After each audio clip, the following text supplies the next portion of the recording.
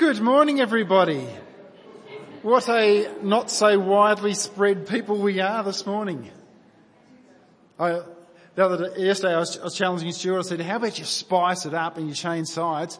I think everyone must have got the message, other than maybe a few people over here. It's a bit weird. There's like everyone here and a few others there. I could be cruel and ask you to move, but it's all right. Keeps us all awake. You may have noticed I put my watch on the lectern. People often say, what does it mean when a preacher puts a watch on the lectern? Not much, just airing out my wrist. No, actually, in preparation, it seemed to be longer than I was wanting it to be. So I've put it there not because I want to fit into a set time frame, but I just want to use the time efficiently. So if it is a bit longer, it may be a bit longer, but I don't want it to be long for the sake of long, nor do I want to cut short and cut out important things. So it's a guide. So there we are. As you notice, it is a longer reading. No, I'm not going through every single verse. No, come the end of the series when we're doing like 7 chapters one week, no, that's not going to take 3.5 times longer than this morning's. Nor will I do a recap of the 20 sermons that went before the last one when I get to that one. So it's all good. Okay, let's open up in prayer. Heavenly Father, we thank you that as we come before you in prayer, we come before the Almighty God. That everyone who can and has believed in Christ, He's given the right to be called children of God. That we are co-heirs with Christ. That your very presence by your Holy Spirit dwells within us. Lord, I pray as we look to your word this morning, and particularly with regards to the call of Moses, that we would be caused to look upon the greatness of who our God is. That we might learn something a little bit from Moses' mistakes,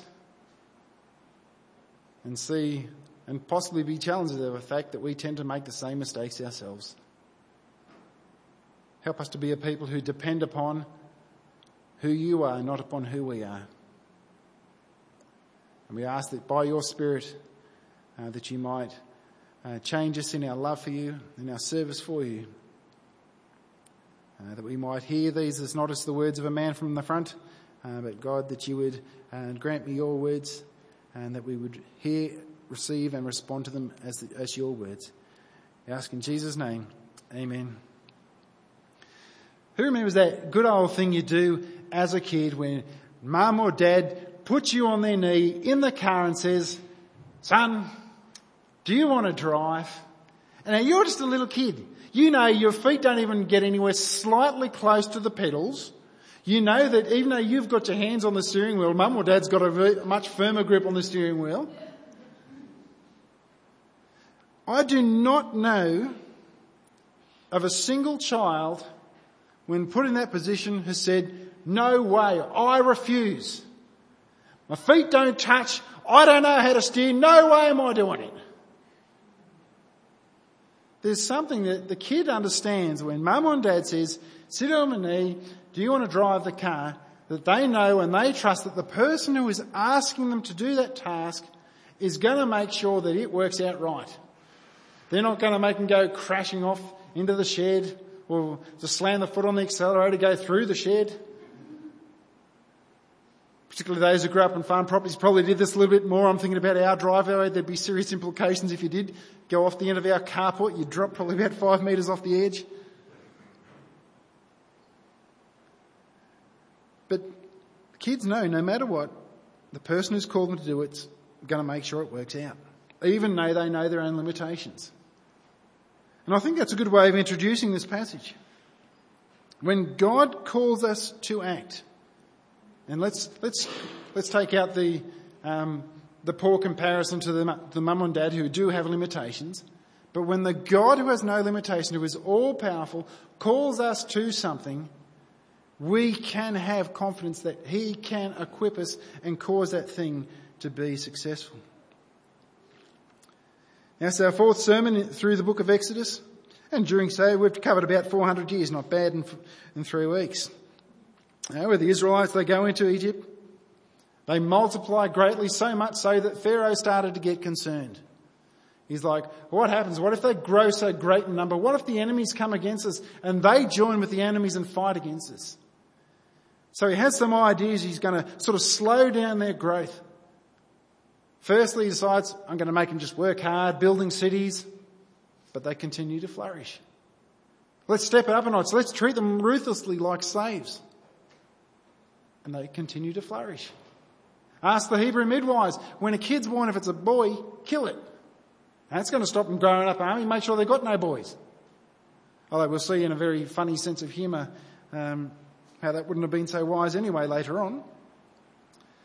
But then goes even further when the midwives refused because they feared and honoured God more than the king. He just turns to the people in general and says, if a male Hebrew child's born, piff it in the Nile, let it drown and die.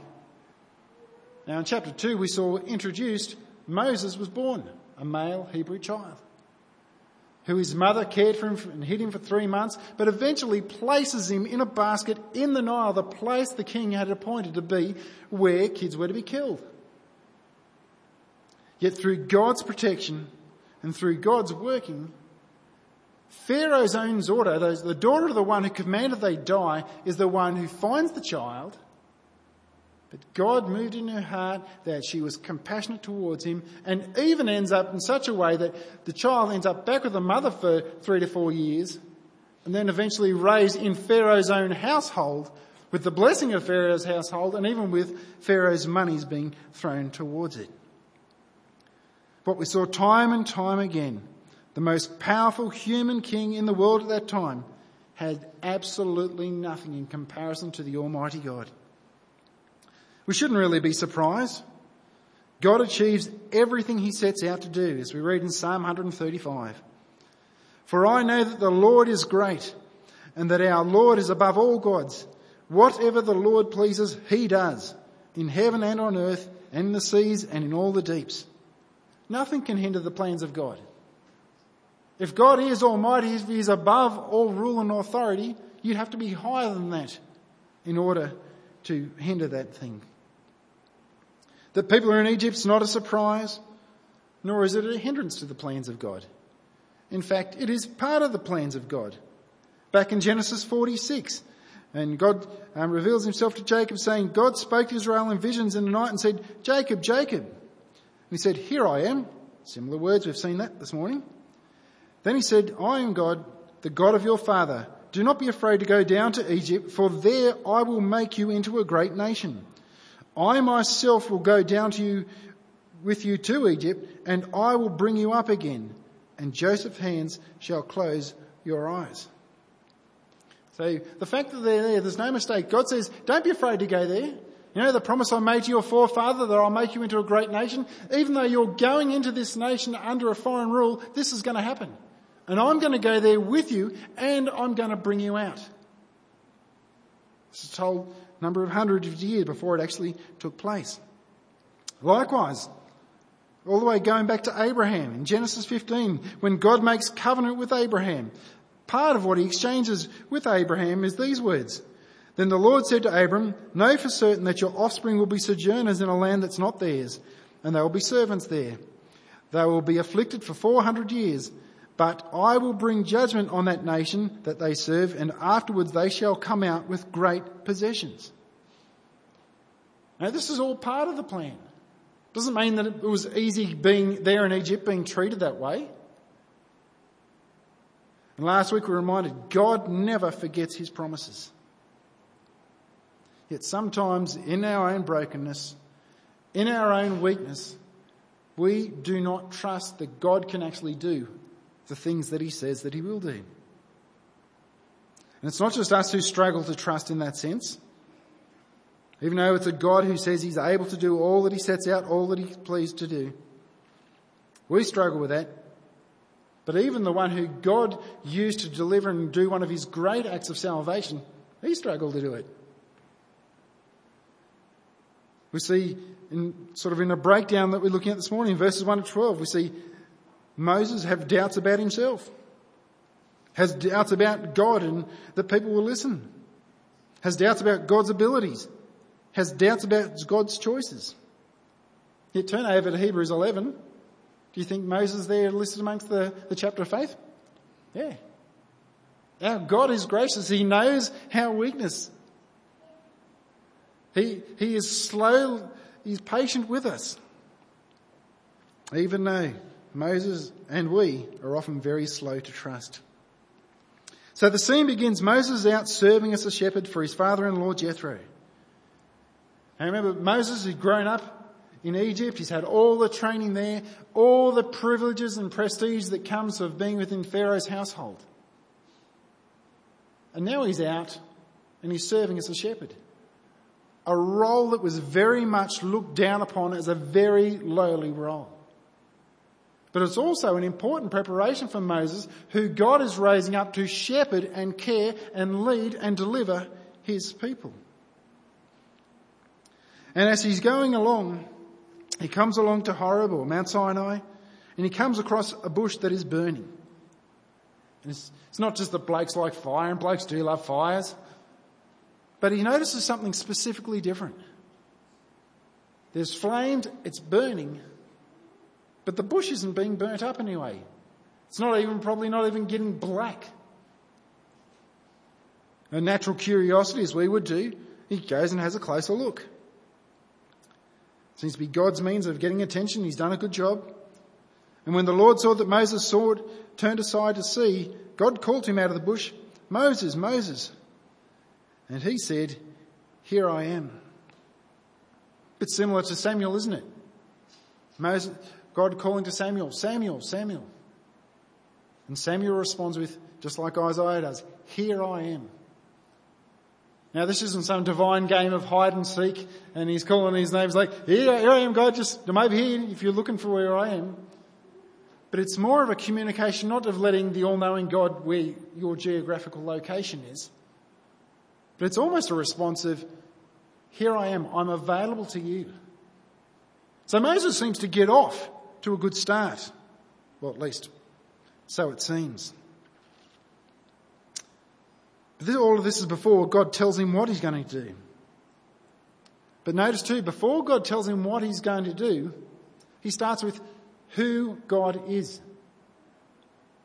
Now, I like that idea of we began that way in our songs. Behold our God. I think it's a key to understanding this passage.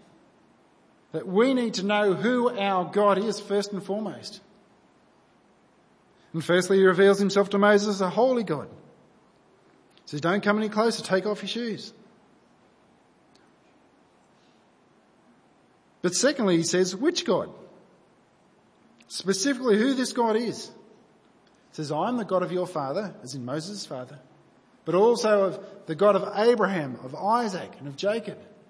The one who has had those great promises that from that offspring that I will make you into a great nation, that you'll have multitudes, as many as the sky, that I will bring you into a land to make you and set you aside as my own people.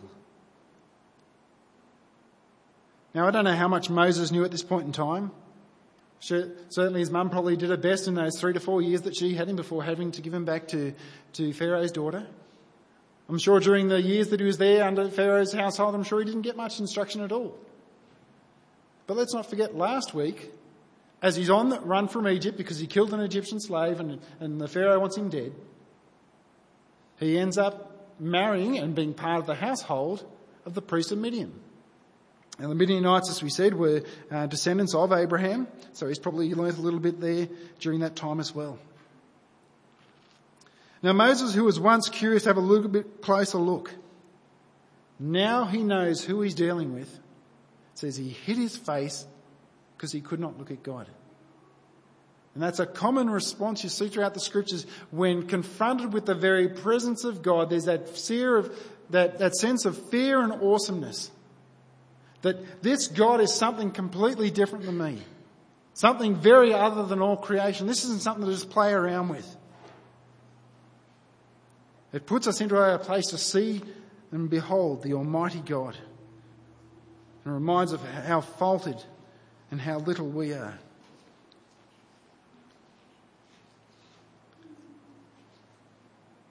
We already saw last week the final couple of verses of chapter 2. where it says God heard the cries of his people. He heard their moans and he remembered his covenant. Not just that it came back to his mind, but God chose to act decisively on behalf of his people. Now he tells Moses this, that he's heard and he's seen their affliction, and he's heard their cries for help. Now verse 8 he says, I have come down. Not that God was out of the world until this point. It's just a phrase that gets used throughout the scriptures where God is specifically talking about a way that he's going to act within this world. To deliver you out of the hand of the Egyptians and bring you into the land of Canaan. Now Moses must be pretty excited to know that this is starting to take place. That what was promised in covenant to Abraham, that this is now happening. And this guy who's seen to be rejected by the Israelites and on the run from the Egyptians seems to be the first guy who gets insight into this. And he must be thinking, great, can't wait to see how God's going to do this. Until the words of verse 10. Come, I will send you to Pharaoh that you may bring my people, the children of Israel, out of Egypt. You might be like, what? You just said you're going to come down and bring them out. Now you're sending me off to do it. It's your job. Don't bring me into it. That must seem ridiculous to Moses. Egypt wanted me dead for killing one of their people.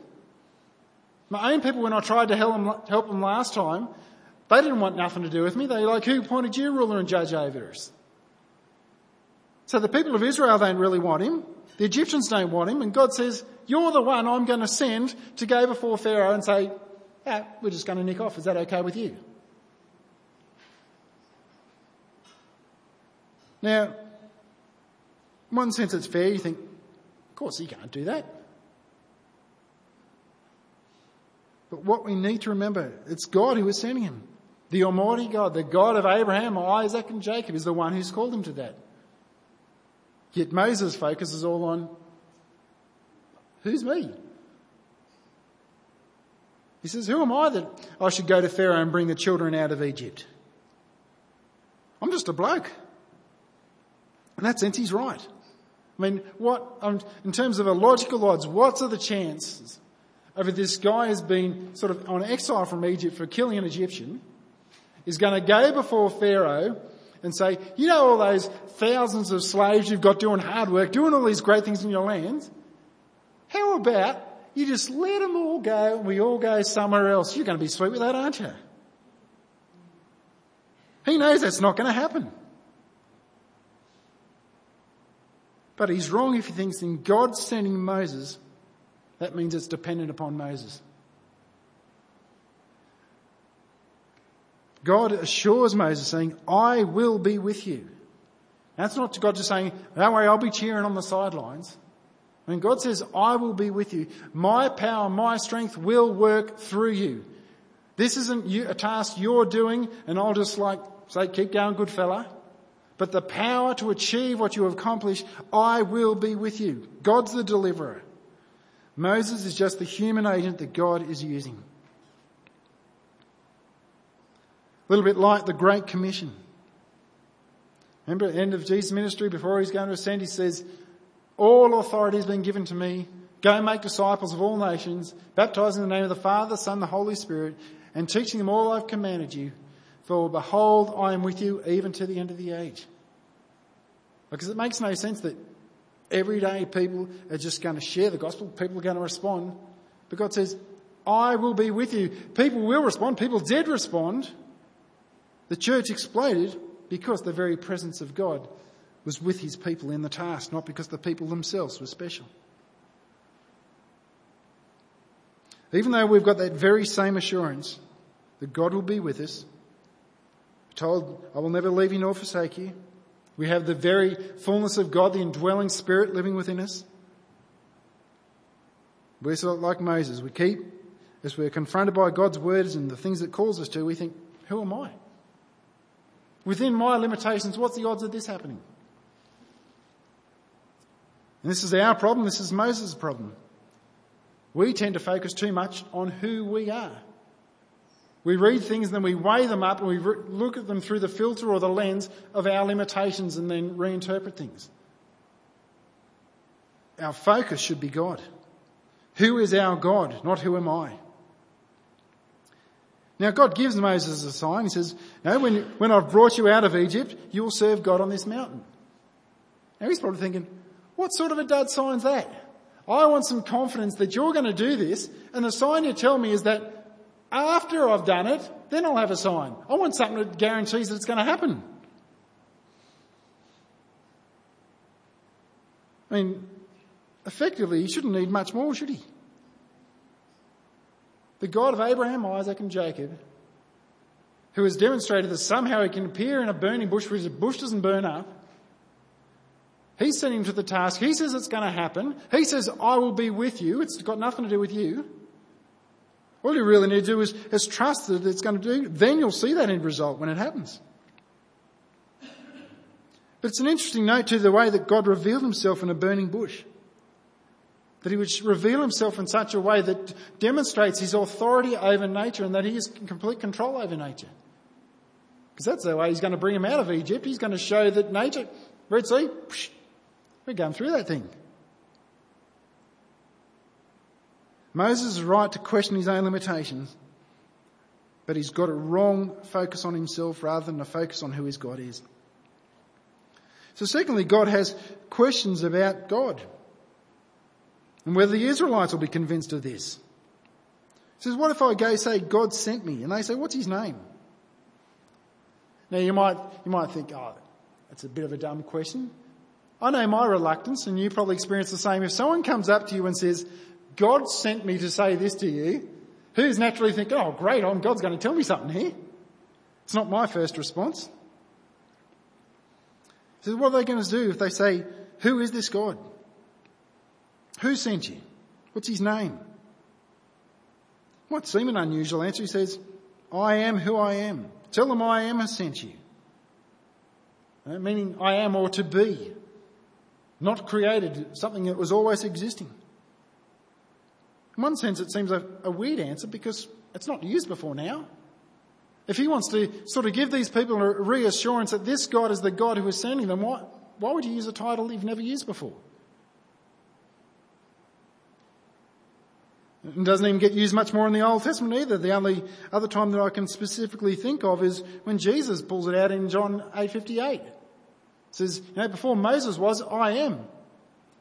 And he's not just saying that he was around before Moses was. The fact that people picked up stones to stone him as a blasphemer, they knew exactly what he was saying. And as a result of this, people are divided as to what name is God giving him. Is he saying my name is I am in verse 14? Or is it what he says in verse 15?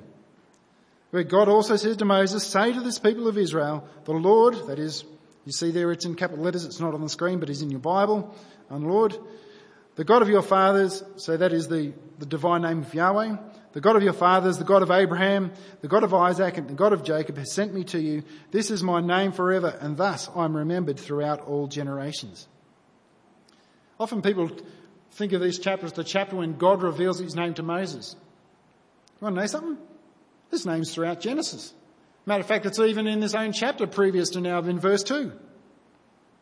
It makes sense that God would reveal himself in a name that the people that he's trying to convince actually know and identify. Now, I don't know if Moses was familiar with the divine name up until this point in time, but the people he was going to bring a message to would have. But more than it just being a name to represent this is the God, you see, reveals himself as the God of Abraham, Isaac and Jacob. Not just the God who was of, but is of. Who continues to be the God of Abraham, Isaac and Jacob. But one thing I find really fascinating, Moses is doubting and doubting and doubting. Yet God pretty much tells him exactly how every single detail is going to work out. He doesn't just send him on a mystery thing and say, now this might work out. He tells him every step of the way. Look at verses 17 and 18. And no, that's not crossed out. That's just the way it's come up on the screen. This is God, and I promise that I will bring you up out of the affliction of Egypt to the land of the Canaanites. It's one thing when your mate promises you something. When God says, I promise I'm going to do it, there's pretty good odds going on there. They're called 100% for the record. So I take you out of the land of the Canaanites, Egypt to the Canaanites, the Hittites, the Amorites, the Perizzites, the Hivites and the Jebusites, a land flowing with milk and honey. And they will listen to your voice. And you and the elders of Israel shall go to the king of Egypt and say to him, the Lord, the God of the Hebrews, has met with us, and now please let us go 3 days' journey into the wilderness that we might sacrifice to the Lord our God. Remember back in chapter 1, one of the fears wasn't just that they were multiplying and that they might form an army. One of the fears of Pharaoh was that they might escape. And now here's God sending Moses and saying, go off up to Pharaoh and say, can we go for a 3-day journey that we might worship our God? Now you might think, you've got to have civil rights, they're part of the union maybe. You can get like a 3-day exception or all the nation goes out to worship their God, religious exemption or something. But the expression 3-day journey was an ancient expression meaning a long time and didn't necessarily always even mean coming back. So as Moses is hearing God saying, I want you to go and say to the Pharaoh, the guy who's got all these guys slaving, working for them to build his own empire, is it okay with you if we just all go? We just stop working for you and we just go do our own thing.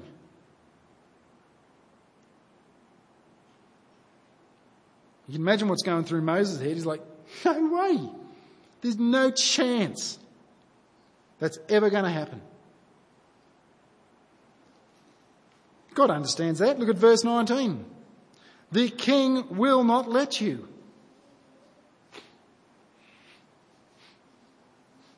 Not only will the king not let you, unless a mighty hand moves him.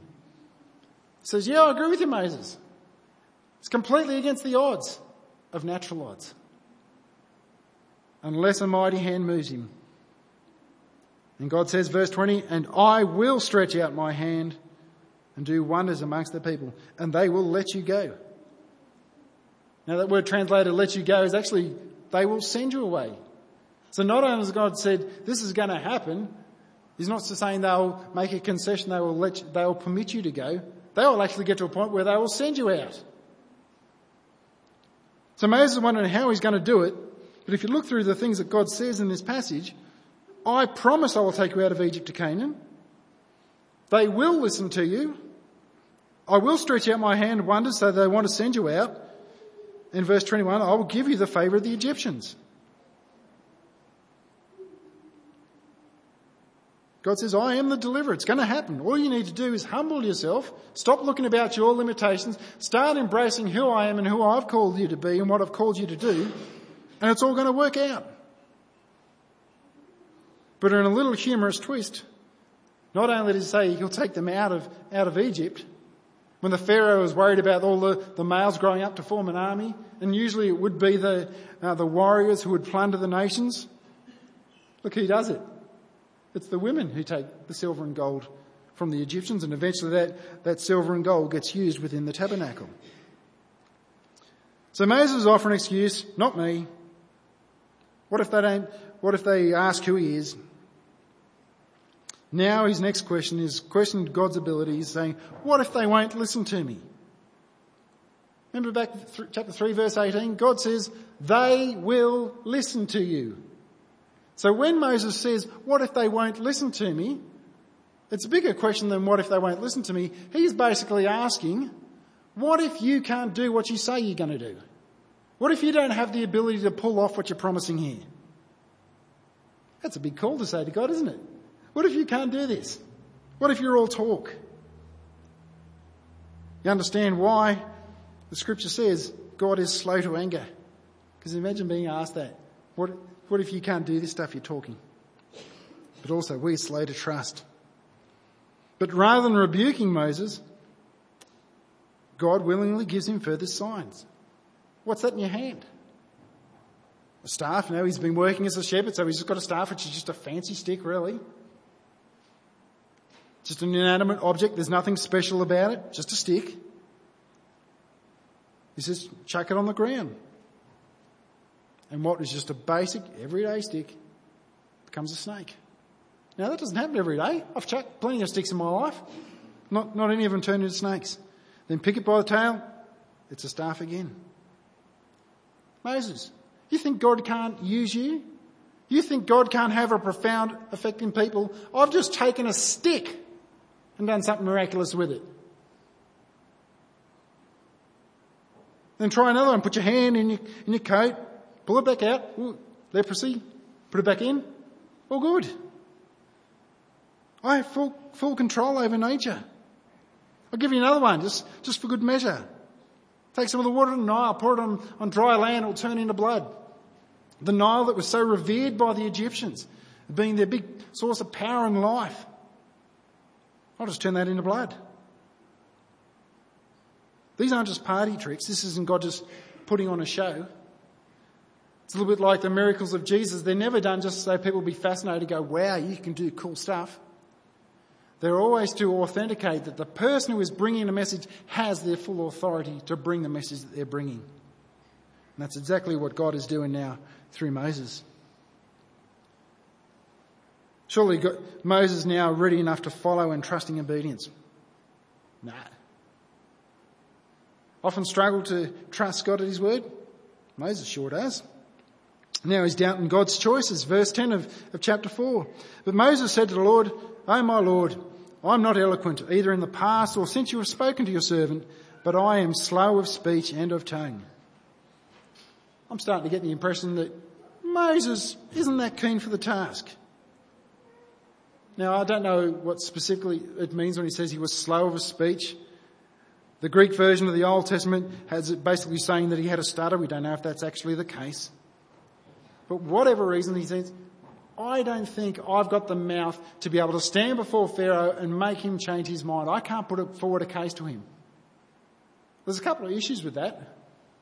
One is God has told him the exact words to say, so he doesn't have to think too much about his wording and how he does it. But while he thinks he's not capable of bringing a case before Pharaoh, the same guy seems to feel pretty confident to bring his case before the Almighty God, doesn't he? He's quite happy to have an argument with God about stuff, to try and change his mind, but, oh no, not Pharaoh, can't do that.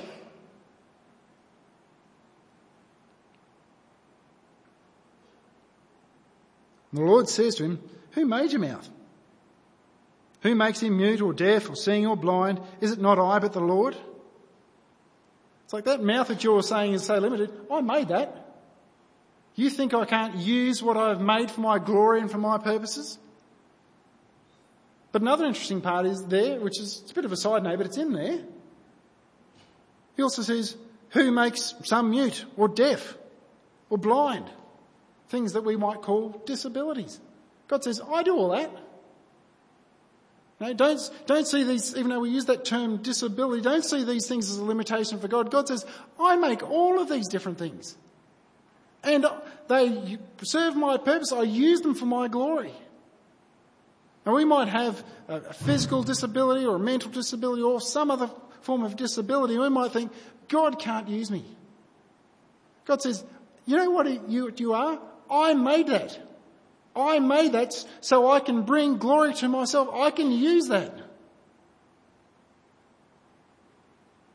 remember hearing a story about one of the, I can't remember which one, a particular Puritan pastor whose wife had a child born with Down syndrome and he didn't know what to do with it. He took the kid away, didn't show it to his wife, and he ran off to another minister to speak to him and said, what do I do? And I was actually looking at this passage. And he went back to his wife and says, God has blessed us with a Down syndrome child for his glory. And that's one reason why when we had both our kids, they said, do you want to do this scan where we test to see whether or not kids going to have this or that? And I said, why would we? It's not going to change our mind about anything. God makes what he makes, and he does so for his glory. All of it's good. And responding to Moses' complaint about his mouth, now God says, go, and I will be with your mouth. He's already told him he's going to be with him, but if you're specifically worried about your mouth, I'll bring it in and target it right down specifically. I will be with your mouth. Your mouth will do what I want it to do. Every objection Moses brought has been responded to, and responded to well. And finally Moses gets to a point where he's got no excuses left. He's got no more questions, he just refuses. And he said, oh my Lord, please send someone else. There's no question here. It's not a reservation he's got now. It's just like that. Nah, don't want it. Give it to someone else. The complete opposite of Isaiah's, here I am, send me. He's like, here I am, send someone else. I'm not going to do it. I refuse to obey. This time God's angry. Now, beforehand he endured with him when he had some questions. You could see why he was asking those questions. Now he just says, I'm out. Don't send me. Get someone else. I just refuse to trust that you can do this. But once again we see God graciously dealing with Moses. He says, you know what, your brother Moses, he's a pretty good speaker, I've seen. He says, I'm still going to deal with you because my promise is with you. But you can, what I tell you, you can pass on to Aaron and Aaron can do the speaking on your behalf. But he's only going to be a mouthpiece for you. You are still the one whom I am dealing through. Although what you'll notice throughout the Exodus, Aaron actually doesn't do much of the speaking. And then before he goes, God says, don't forget your staff. Don't forget your little stick. Not because he's just worried about his sheep, but this is something that God is going to use mightily. Something, an inanimate object, nothing special about it. It's going to be the very means by which God parts the Red Sea. One day he'll whack a rock and water will come flowing out of it. The signs that he's going to perform in Egypt. Now, it's not a glamorous start for Moses. You think, how's this going to work out? God's chosen deliverer to get all the Israelites who were serving as slaves out of the most powerful nation. How's that going to work out? Now, we're not likely to receive a similar call in our life that God's going to raise us up to deliver us under the oppression of a particular nation. But it does beg us the question, how do we respond to God's commands, to his promises, to his leading? Clearly Moses isn't really a good example to look to, is he? The fact that it's God calling him and speaking to him directly doesn't seem to make much of a difference to him.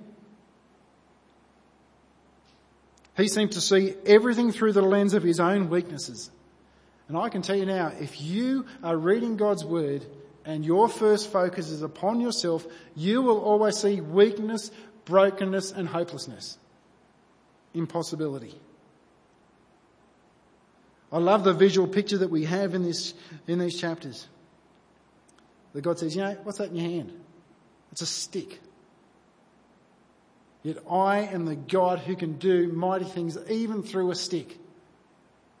Do you think you have a little bit more potential than a stick?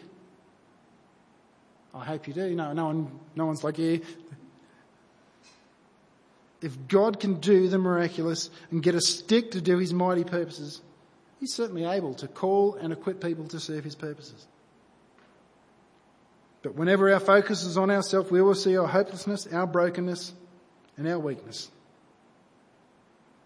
But if our focus is on our God, the potential will be limitless.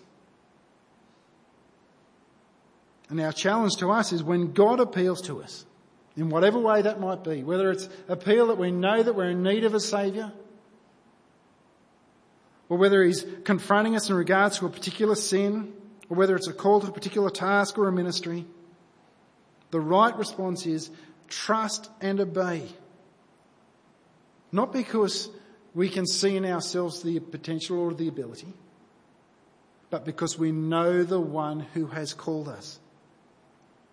We know that he is the one who says that he's declared in Psalm 135, does all that he sets out to do, all that he pleases. If in thinking to the appeal of God to us, if we're thinking about, we see a need for his salvation.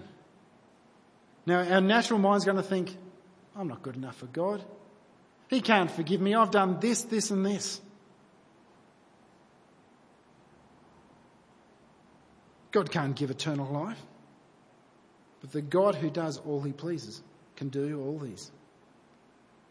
If it's God confronting us in a particular sin, our natural reaction is going to be, if we look at ourselves, is, I can't do this. I've been struggling with this for years.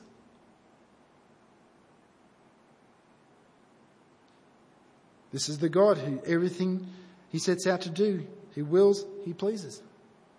who dwells in his people by his Holy Spirit. If it's called to serve in a particular role or into ministry, even though you think, I'm not so sure about that one, God always qualifies the people he chooses. And if you look throughout the Bible, a lot of the people he chooses aren't the people we would pick. Like if we didn't know exactly how this thing pans out, we'd probably agree with Moses, yes, send someone else. This guy's a dud. But there was one last thought I want to leave you with. And it is a last thought, so if time's dragging on, we're on last thought. Who's played Simon Says? We're not going to play a game right now, but just on the off chance there's someone here who's never seen Simon Says, the person at the front will say Simon Says, and whatever Simon says, like Simon says, put your hands on your head, then everyone puts their hand on the head, but if it doesn't say Simon Says, you just do it, you're out of the game. Now what I've observed is this: no matter how stupid the thing is, no matter how much the people doing the game think that they're no good at doing it, if Simon says it, people do it. No matter how idiotic they look, no matter that everyone else around them can do it better than they can, we just do it because Simon says it. Doesn't make sense, does it? This completely fictitious Simon with absolutely no power or authority says to do stuff and we just do it. Yet as we're reading in God's word and we see God says, and we're like, nah. Does that make sense? That we naturally do what Simon says, 100%. When the Almighty God says something, we come up with all the reasons why we shouldn't do it, why we won't do it, why we can't do it. So as we close here, I'm just going to leave it open for a time of quiet, reflective prayer to sort of process some of these things and pray for God, and then I'll close this off and then we'll continue on.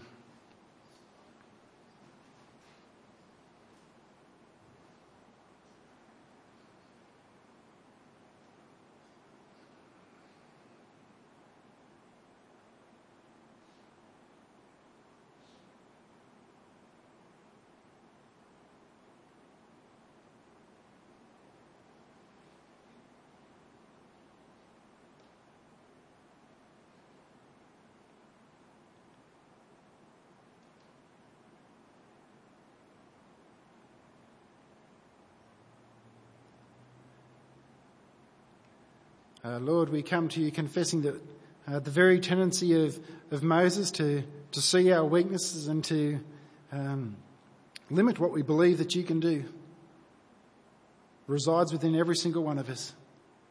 We are so quick to think of excuses, but help us to remember, as you had to remind Moses, that you are the one who created us, and you are the one who created us, and that you are the one who saved us. That you are the one who calls us and who appeals to us. But you are also the one who dwells in us by your Holy Spirit. That we have the very means to fulfill the things that you call us to do. And I know every single time that I fail to live the life that you've called us to live, it's because I look to myself and I don't trust the God who has called me. I, not intentionally, but by nature, declare that you're not able to do what you say you're able to do. Help us to have a focus upon you, to see you, to behold your glory, and to willingly trust and obey. And Lord, when we see things happen that we didn't expect, not to become proud, but to give you thanks as the God who saves and the God who delivers. We ask in Jesus' name, amen. Now I'm slightly going to spice up the order of service a little bit. One is we're going to have a time of singing before communion, but also during that time I'm going to suggest that if you have kids in creche, that you go collect the kids and also the creche leaders, so that we can all gather together for communion. So I ask our musicians to come up the front. We'll sing songs, but parents, if you have children in creche, please go sign them out and bring them back in.